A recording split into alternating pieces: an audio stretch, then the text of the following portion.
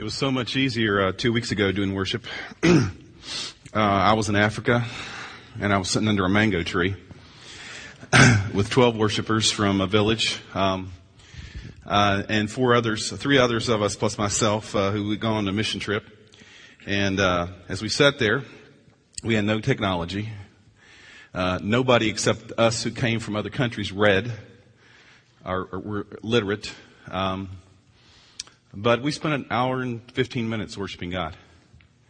None of us, we had communication difficulties because I didn't understand their language. They didn't understand mine, but we did have a translator. And so it was a very unique experience.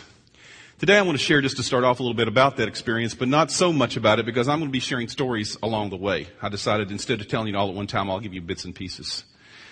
Because it's too many things to share, because every time I start talking to somebody about the experience I had in Africa for about a week and a half, I end up talking for 2 and 3 hours.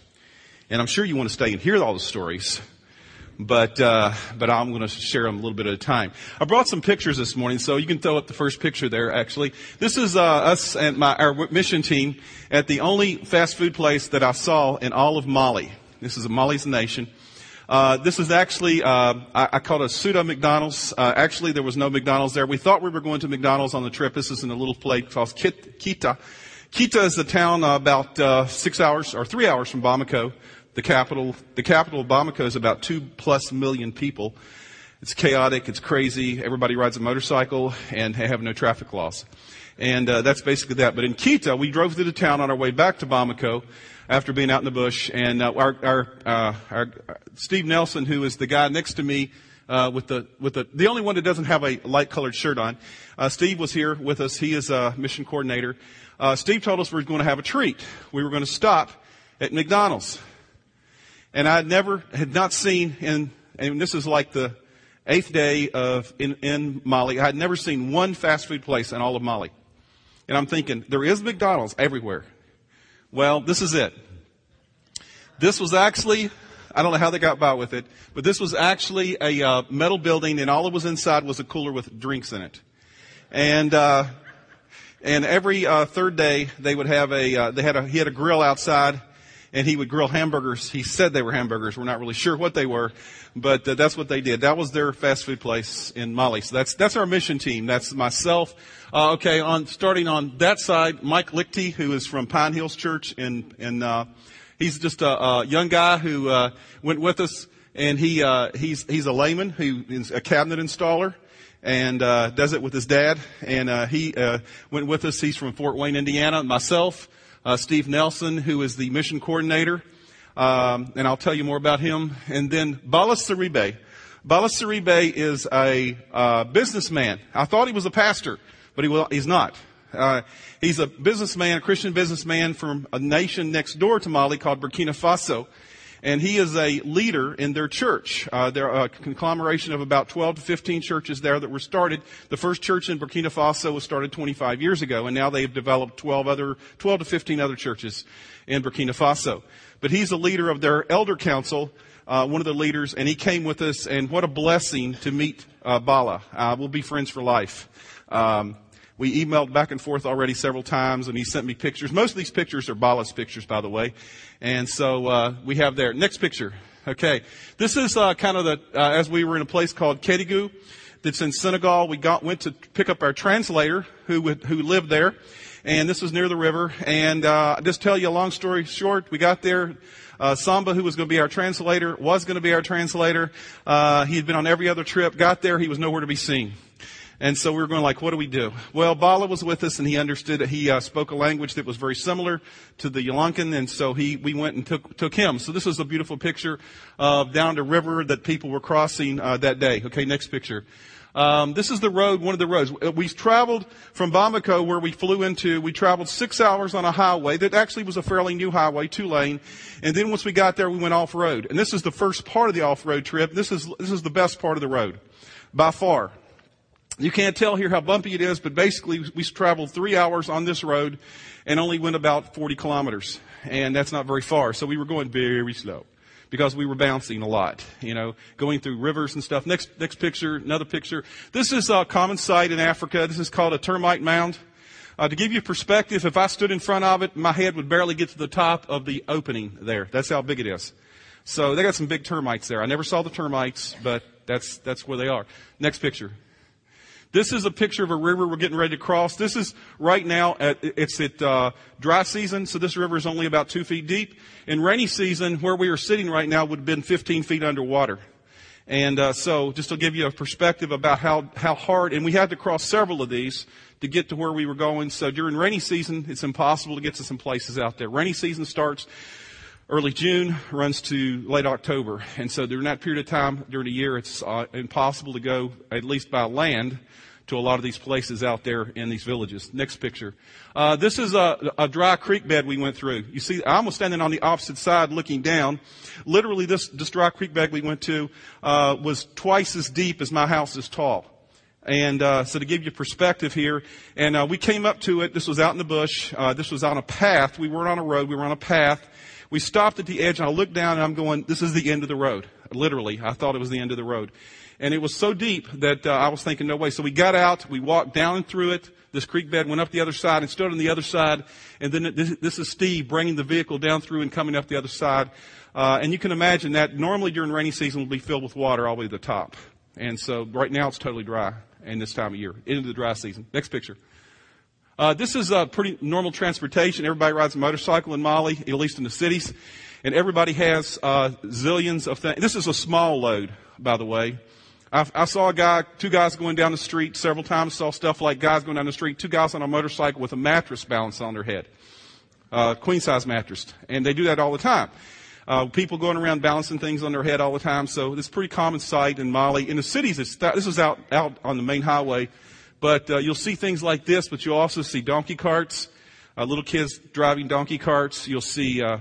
I never saw a lot of animals, by the way. You think Africa, elephants, tigers. Never saw any of that kind of stuff. I saw lots of goats and sheep, and lots of cattle in the middle of the highway. And you just stop and let them go through after you're going 70 miles an hour, and stop and let the animals go through because they have the right of way. Okay, next picture. This is kind of what it looks like when you come upon the villages out in the bush. This is one we come to.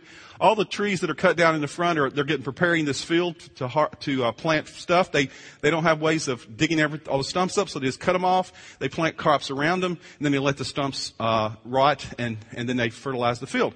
And that's the common practice. The huts look kind of like this, and I'll show you a closer up one in a minute. Next picture.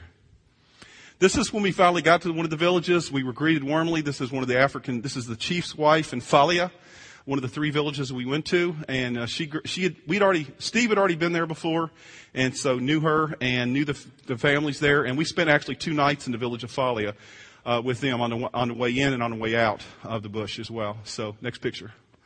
This is the chief. It really doesn't matter if you don't know his name. I can't remember his name right now. Seydou. This is Chief Seydou of the tribe of Megalabi, or the village of Megalabi. I'm sure you're going to remember that. But this is the village we went to that had not been visited before. And when we go into the villages, we would drive up. Of course, no communication. There's no cell phones. There's no electricity. There's no running water. There's none of those things. So you drive up to a village. After traveling from Falia to this village, it took us 3 hours on a bush road to get there with a guide. And when we get there in the middle of the day, the chief invites us in, sits down in his hut. He feeds us, and he wants to talk to us for 2 hours. And so that's the kind of welcome we got everywhere we went in those parts of Africa. I can tell you this, that people are hungry for God's Word. They practice animism, which is a type of religion where they practice, they kind of appease the gods, and they do all kind of things. But they also practice Muslim religion as well. About 100 years ago, Muslims came through, told them this is how you worship God. And so they also, you see some of the headgear and some of the outfits. It's African, but it's also some Muslim influence as well with what they do. And so many of them do daily prayers and do those things. But at the same time, everywhere we went, people were saying to us, they said, we want to know about this Creator God.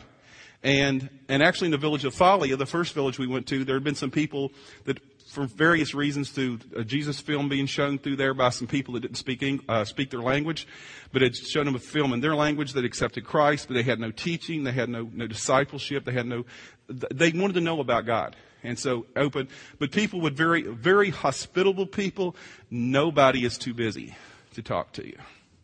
because they don't have anything else to do. And you're going, oh, yes, they do. They got to work every day, all day long, just to make a living, just to survive. So they spent us. So we spent about a couple hours here in this village, said we'll pass back through. We told him we were going to a village that we heard about called Aaron Medina, which was on the border of Mali and Guinea. And we said, do you know how to get there? And our guy that was with us said he thought he knew how to get there, but he wasn't sure. We weren't real excited about that. And so what happened is that the chief's son, this guy here, his son, 16 years old, said, hey, I know how to get there. I'll take you. So just showed up in the middle of the day, and we didn't know how far it was. We asked him how far. He said, well, it's only about a half a day's walk. I don't know how far that is in a truck, but since we were only going much faster than walking, we thought. So it took us about 2.5 hours to get to the village, and this chief's son, next slide. No, these are some kids there in one of the village. This is actually at a roadside stand. Next slide. Oh, there's that's our hut. Okay, this is where we stayed for a couple days, a couple of nights.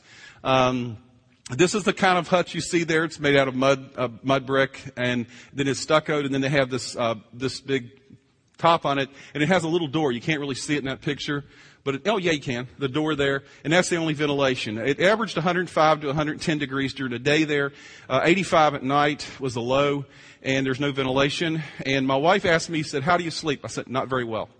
And she said also she's used to having white noise. And I said, oh, yes, we had constant noise. We had chickens and goats and stuff all the time, day and night, all around you. And so that's what it is. And they just wander around the village free. They roam freely. And that's kind of the deal. So you learned, and we slept on mats on the floor. And people, this was somebody's hut that they let us use while we were there. And we showed up sight unseen. That's the kind of people these people are. Okay, next picture. This is us eating a meal. Every time we went somewhere, they'd give us this. This is called porridge.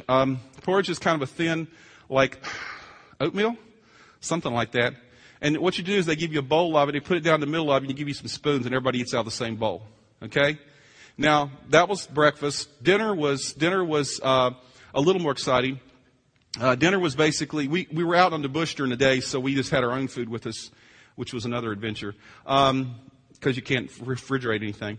But the other thing is, dinner was basically a bowl of cooked rice, and a thing called peanut sauce, which was peanuts pounded together with some kind of finely chopped vegetables. We're not really sure what they were, and some other stuff. And it's warm, and it's served in a big bowl, and it's kind of sticky rice. And so in their culture, they'll get 5 or 6 people around the bowl, and they pass around a bucket of clean water, and you wash your hands. You pass it around and wash your hands all in the same bucket of water, and then you take that, and then people eat it with their hands out of the same pot.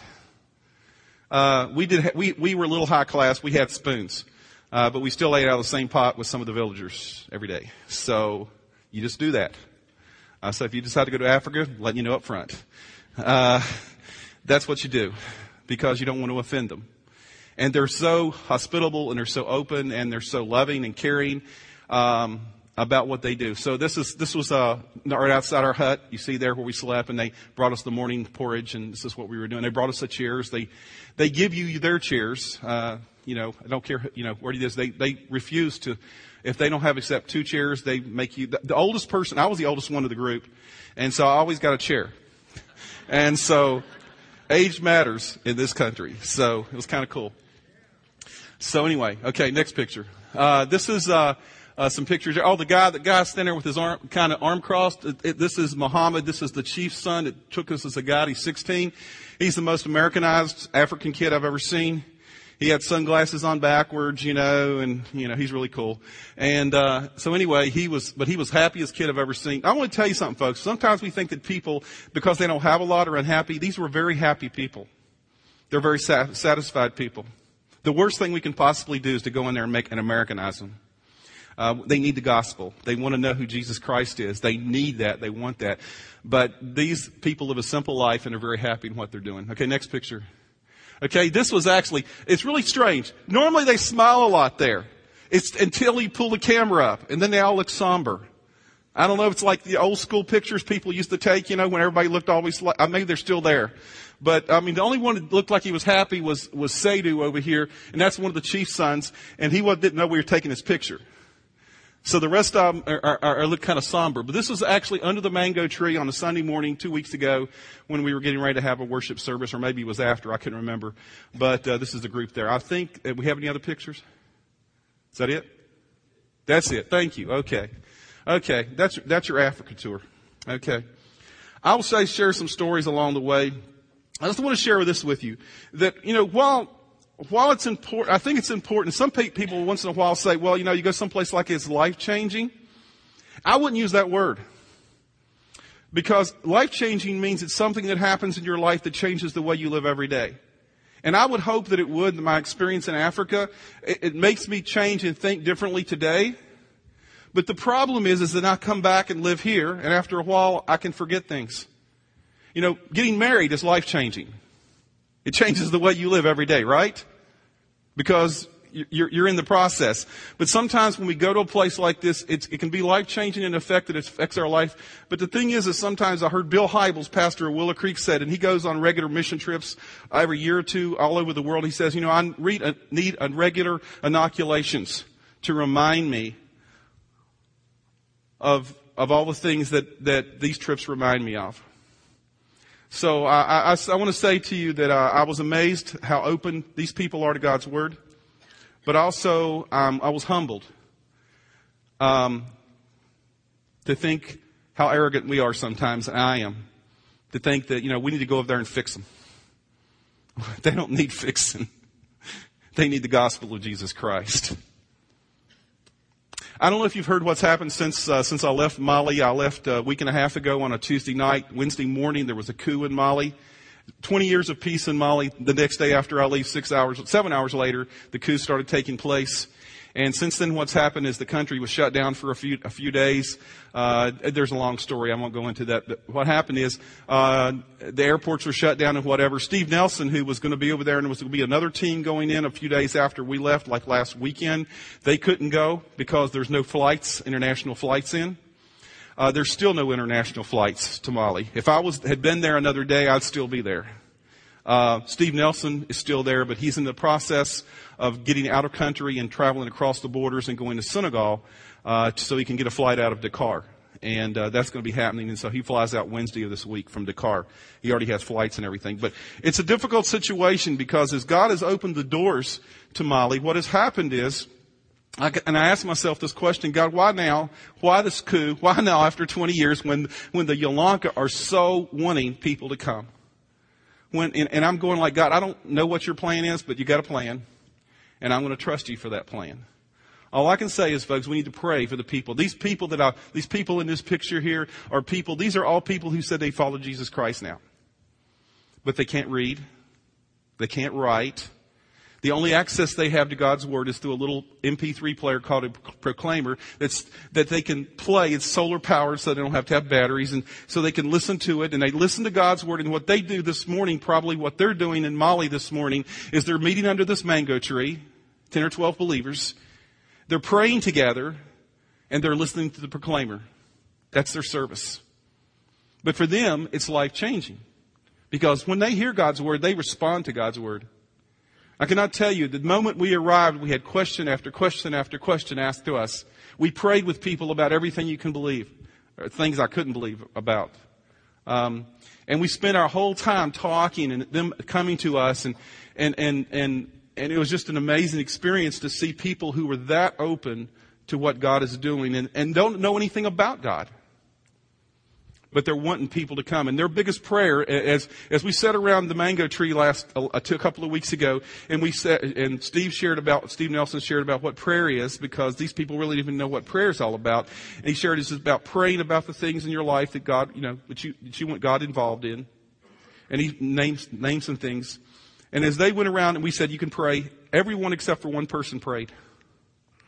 We spent over 30 minutes in prayer with people who know nothing about God. But they want to know God. And their greatest prayer, and it was translated, so I know what they prayed, was that there would be people who come and sit among them and teach them about God's Word. So, we come to Scripture today. I want to share with you, continue to share with you from the book of Acts. And we're in chapter 10, and in the last couple of weeks, Chris and Dan have shared with you from the couple of chapters before this. We come to chapter 10, which is a transitional chapter in the book of Acts. And this is what it's about. It's about this guy named Cornelius. It's about a guy named Cornelius and Peter. Peter, you've already met in Scripture. Peter was one of the followers of Jesus Christ. He was one of his disciples. And as he was, remember at Acts 1:8, what was Acts 1:8? Anybody remember what Acts 1:8's about? We've only said it every week for the last 175, no, I don't mean that long. Acts 1:8 says, when the Holy Spirit comes upon you, you will have power, you will receive power, and what will it allow you to do? To do strange things, right? No. It'll allow you to be my witnesses in Jerusalem, in Judea, in Samaria, and unto the ends of the earth. Well, Peter was following out, we find here in Acts chapter 10, we find Peter following God's plan. Exactly. Jesus' plan, because Peter had been traveling and ministering in Judea and Samaria. He had been traveling about these actual regions that were there. And he came upon a place called Caesarea, a coastal city. And it was there in Caesarea that this unbelievable thing happens in Acts chapter 10 and in part of chapter 11, where this guy, whose name was Cornelius, and Cornelius was a Gentile. A Gentile was anybody who was not Jew, basically. Not Jewish. Anybody, it didn't matter what you were. We would all be considered Gentiles if you weren't Jewish. And so anybody, and he was a Gentile. And not only was he a Gentile, but he was a person who was a leader in the Roman army. And so the thing is, he was kind of an enemy because the Roman army occupied parts of the land. But the Bible tells us a little bit about Cornelius in chapter 10, beginning in the first few verses there. And this is what it says about him. I'm not going to read all the scripture today because it's a long passage, but I want to read bits and pieces. In chapter 10, beginning with verse 1, I don't have it on the screen, so if you have a Bible, you might want to look at it. Or if you don't, we have Bibles at the back. You can always welcome to pick those up. It says this about Cornelius. At Caesarea, there was a man named Cornelius, a centurion, meaning a leader in the army. He led 100 guys in what was known as the Italian regiment. He and all his family were devout and God-fearing. He gave generously to those in need, and he prayed to God regularly. One day, at about 3 p.m, he had a vision. He distinctly saw an angel of God who came to him and said, Cornelius. And Cornelius stared at him in fear. What is it, Lord? He asked. The angel answered, your prayers and gifts to the poor have been come up as a memorial offering before God. Now send men to Joppa to bring back a man named Simon, who is also called Peter. He is staying with Simon the tanner, whose house is by the sea. And when the angel who spoke to him had gone, Cornelius called 2 of his servants and a devout soldier who was one of his attendants. He told them everything that had happened, and he sent them to Joppa to find Peter. Now, when we read this, we're going like, the Bible kind of throws a good light on Cornelius, does it not? God-fearing, generous, all these things. Sounds like a great guy, right? But in Peter's eyes, once again, Peter had grown up that if you're not Jewish, you're an outsider. If you're not Jewish, I'm not supposed to hang out with you. And what happened is Peter had every reason, because of his upbringing, to avoid Cornelius. Every reason. I mean, he was everything that a Jewish person was not. Or was. He was the opposite. But we see this picture of Cornelius in Scripture, and we ask ourselves this question, why would not Peter accept him? Because he categorized him as a Gentile. And it's interesting because God had to do something, a change in Peter's life, which was dramatic, to make him open, because Peter had been going around sharing with people about God, and so he gives this vision to Cornelius about this, and then he gives a vision. The next day it says he gives a vision to Peter. Then I want to read part of this. It says, about noon the following day, as they were on their journey and approaching the city, Peter went up on the roof to pray. Peter was devout also. He became hungry, which is kind of normal. And he wanted something to eat. And while the meal was being prepared, he fell into a trance. I don't know if he was, so hungry he just kind of like passed out and fell into a trance. I don't know what the deal is here, but he fell into this trance. And during this trance, it said he had a vision. He saw heaven opened and something like a large sheet being let down to earth by its four corners. It contained all kinds of four-footed animals as well as reptiles of the earth and birds of the air. Then a voice told him, "Get up, Peter, kill and eat." Now, you've heard of kosher food, right? Jews have certain things they eat and certain things they don't eat. A good Jew. Peter was a good Jew. He had learned all his life that there's certain things you don't eat and certain things you do eat because, they're just not things you're supposed to do. But here was a vision from God. It's a really strange vision. A sheet being let down from heaven, and on this sheet were every kind of thing that you could eat, including things that were not kosher. And Peter's response is, well, I have never eaten anything impure or unclean. And then in verse 15 it says, the voice spoke to him a second time, "Do not call anything impure that God has made clean." And it happened 3 more times. The sheet was taken back to heaven. And Peter didn't get it the first time, so he had to do it 2 or 3 times. So he really get it.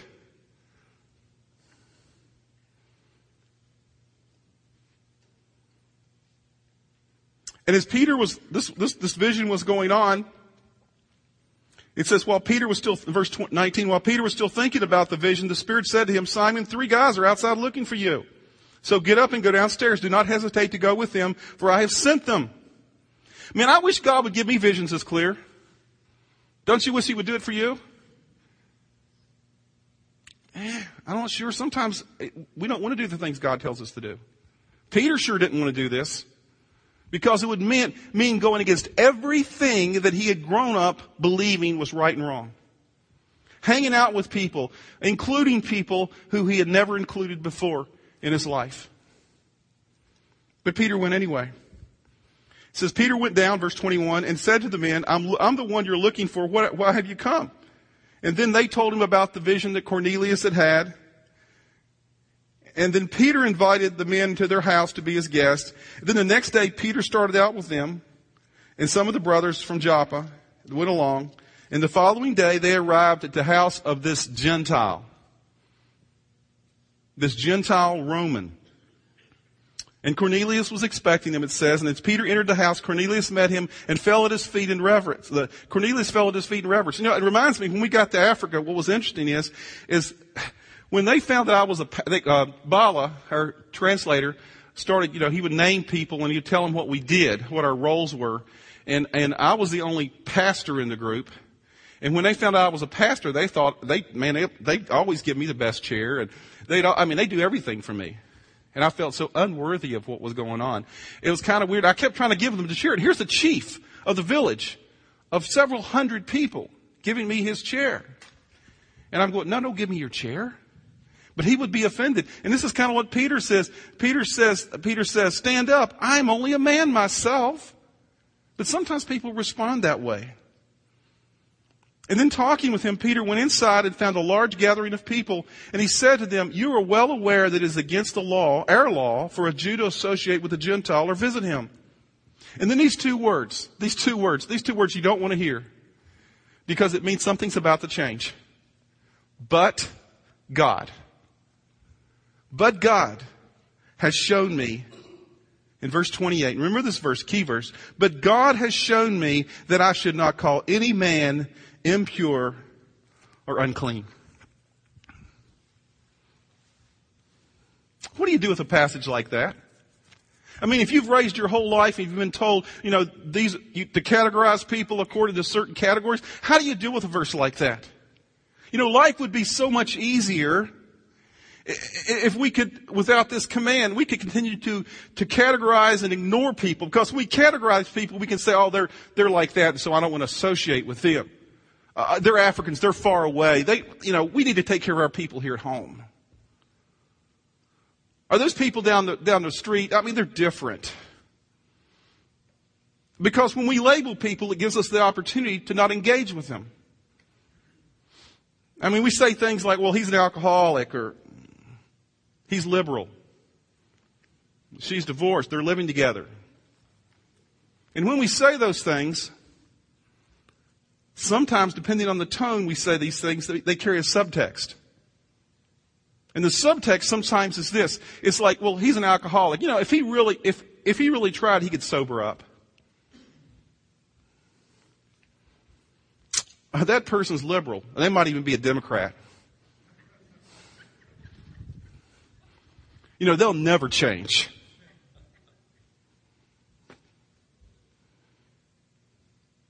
You know, if we could put a label on someone, they're Gentiles, they're unfit, they're unclean, we could easily rationalize not connecting with them, not engaging with them. Is that true? It's easy to label people. But we see in this scripture, and we see in scripture all throughout, but when God's Spirit begins to work in us, He changes us, and we begin to say things like Peter says, in go down a little further, verse 34, he says it again. Cornelius tells him the vision that he had.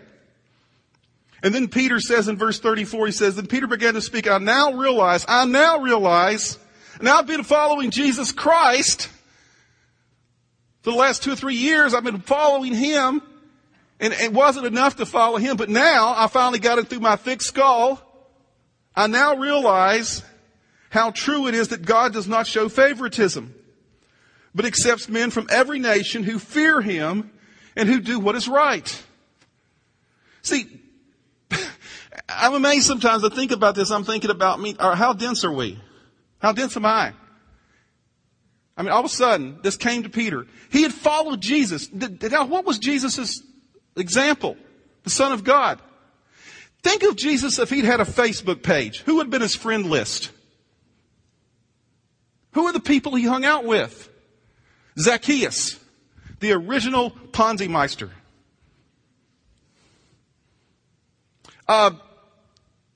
Matthew, who followed him, a tax collector. And in that day, a tax collector was not a good thing to be.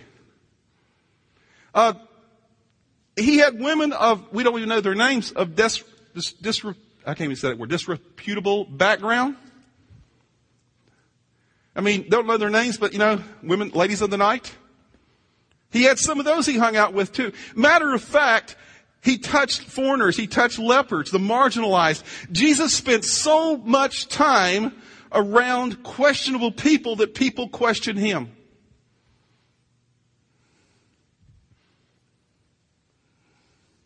I mean, it would have been so much easier to simply do what we often do and separate ourselves from people. But Jesus systematically dismantled the walls between people. And then we have this story of Cornelius and Peter in the history of the church here. And Peter is told to go into the home of one who has always been taught, he's been taught to separate himself from. I wonder if you or I grew up being taught someone as a Cornelius. I mean, maybe you were not. Maybe you were blessed. Maybe you were blessed. You grew up in a home where the environment was where you were taught to be colorblind. You were taught to be accepting of all people.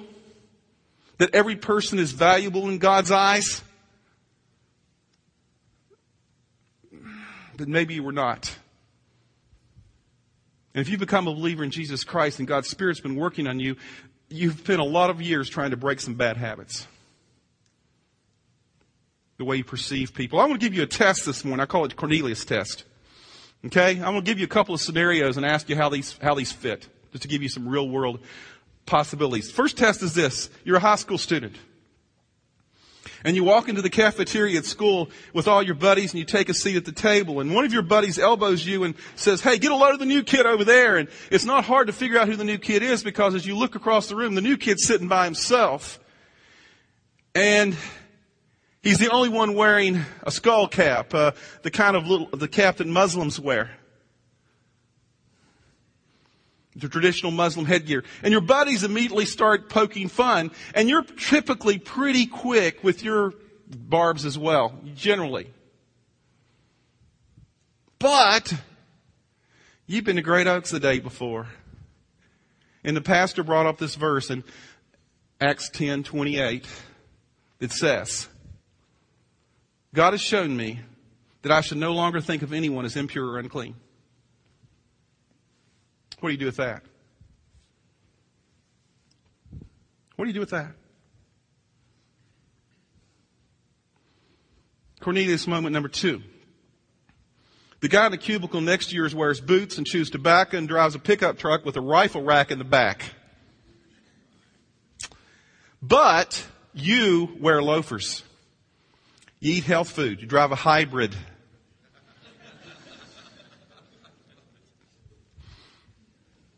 Except on Fridays when you ride your bike, you pedal your bike to work.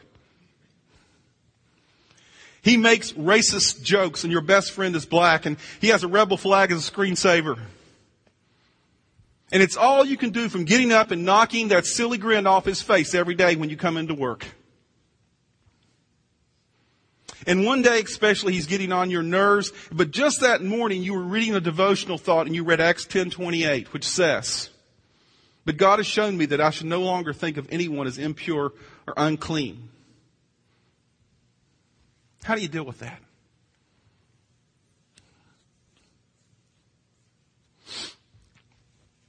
That's real world. See, what happens when we let God's Spirit work in us? We see that in Scripture here. Verse 44 through 48. We see what happens here.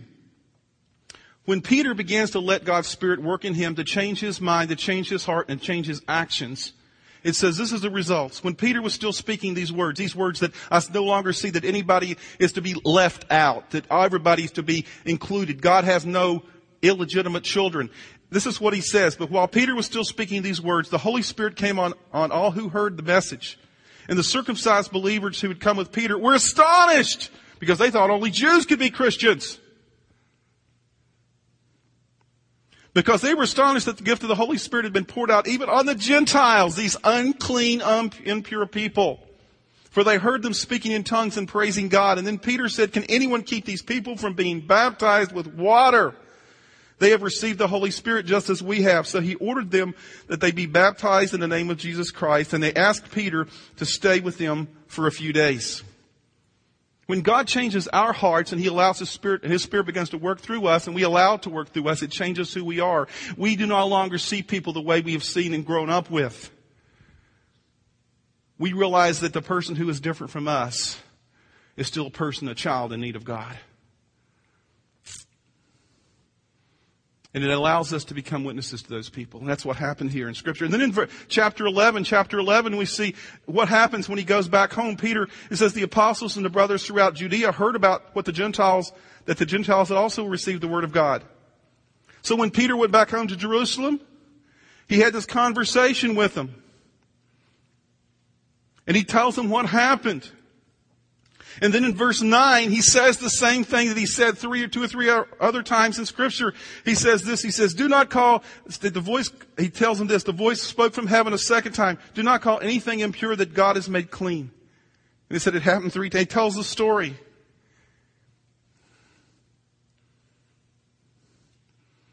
And it says here that at the end of verse 18, it says, when they heard this, and they understood what God was doing, they had no further objections, and they praised God, saying, so then, God has even granted the Gentiles repentance unto life. See, God will even change hard-headed church people when we allow His Spirit to work in our lives.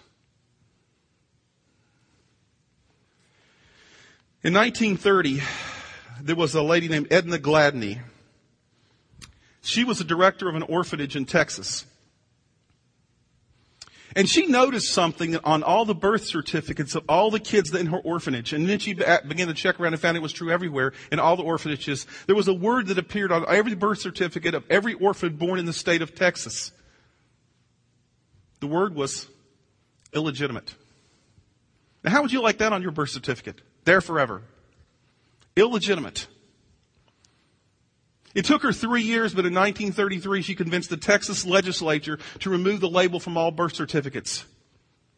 In a sense saying that God has no illegitimate children. Yeah, God has some troubled children. He has some struggling children. He has some wayward children. He has some lonely children, some hungry children. He has some children who have brought a lot of pain into their own lives. He has some children who have inherited some pain from their families or from country or culture. But God has no illegitimate children. See, this was the message that God was teaching Peter.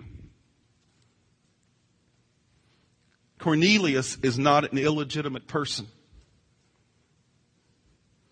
Because God wants us to see people in a different way. Not as insiders or outsiders, not as Jews or Gentiles, not as liberals or conservatives, not as better or worse, not to label because to label is to libel. I love this verse in 2 Corinthians 5:16 from the NLT translation. It says this, so we have stopped, this is what Paul says, so we have stopped evaluating others from a human point of view. I think that's the message from Acts 10. May we do the same. May we see people differently, not as problems, but as opportunities. I want to tell you, there's no doubt in my mind that the Yolunka people of Mali are an opportunity. Now, they're difficult to get to. They're difficult to get to. But they're an opportunity. But God wants us to have a heart for them. And for other people and other places. It may be the people next door to you. The person you can't, your neighbor, you're going like, man, I wish I didn't live there. And you would celebrate when they left and moved somewhere else. But God wants you to have a heart for them. Because once we see people as opportunities, we see people as opportunities for God to do His work. Once they are in the hands of God. And what can God do with people? Unlimited. God has no illegitimate children. Remember that as you deal with people every day and as you pray for people and as you think about the people that you're even thinking about right now, because next week's Easter. And Easter is the easiest time of all the year to invite someone to hear God's Word. And I promise you next week, the people that are here at Great Oaks will hear God's Word in a very simple and straightforward way. Don't give up. Trust in God's Spirit to lead you as you allow Him to do so. Let's pray. Thank you for listening to Great Oaks Community Church's weekly podcast. For more series and podcast information, go to greatoakscc.org.